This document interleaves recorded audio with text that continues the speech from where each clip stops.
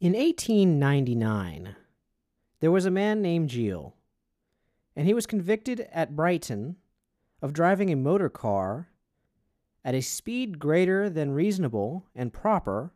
He was fined £3 or the choice of being jailed for 21 days. That £3 is equivalent to $610 today. That's a substantial fine. His speed, according to the chief constable, was 12 miles per hour. The magistrate's clerk said that if a motor car was to be used in Brighton, he think 4 miles per hour would be fast enough for anybody. Can you imagine driving 4 miles per hour?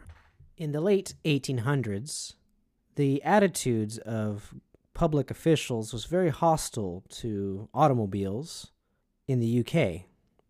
In fact, the High Court of London stated that no automobile would be allowed on their roads. That all changed. Cars were the wave of the future, but everyone was still stuck on the horse. They did not want to see that change. It reminds me a little bit of electric cars today. When electric cars first came out, the automotive industry was very hostile to them. There's always someone coming up with a new idea, and the world is just not ready for it yet. And those who like to come up with new ideas have to be prepared for the resistance they will face. It's sad that you have to overcome such heavy objections, but that is the way of life. Self-driving cars, electric cars, flying cars, universal basic income, gunless cities, heck, roundabouts instead of intersections, removing yield lights on traffic signals. I don't believe there should be a yield light because it's discretionary. A person can misjudge and have a collision. It'd be better for them to be told when to go and when to stop. That's hard enough to do for some people already. But these things in the future that hopefully make our lives better are always met with some resistance. There's another story about a certain man named Frederick Tudor. They call him the Ice King, but he wasn't always the Ice King. He was a man who saw his northern friends cut out blocks of ice from frozen lakes and plop it into their drinks. And he thought, what if I brought that ice to the south? Wouldn't that be pretty nice on a hot summer day? So he got this brilliant idea just to start cutting up lakes and shipping it to the south.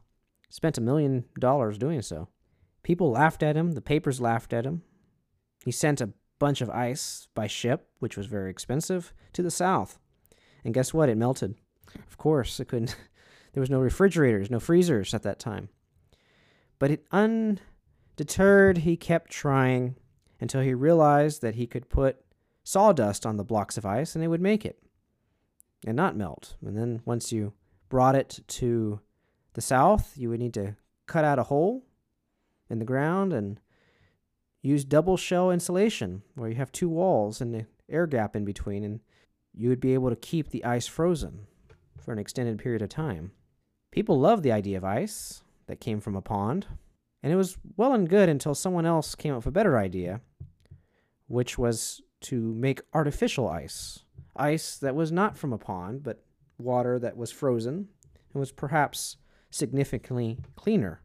Frederick Tudor didn't like that idea. It was hurting his business. So he jeered at the artificial ice, the fake ice that was, in his mind, harmful to people because they should have real, natural, organic ice. But the reality is we both know that it's better to have clean water frozen than it is to cut blocks of ice from a pond that who knows what's in there. All kinds of biology. The world always meets dreamers with resistance. They don't like your ideas. They think they're crazy, like the iPad, which people at the time thought was just a big iPhone. Oversized iPhone. Why do I need an iPad?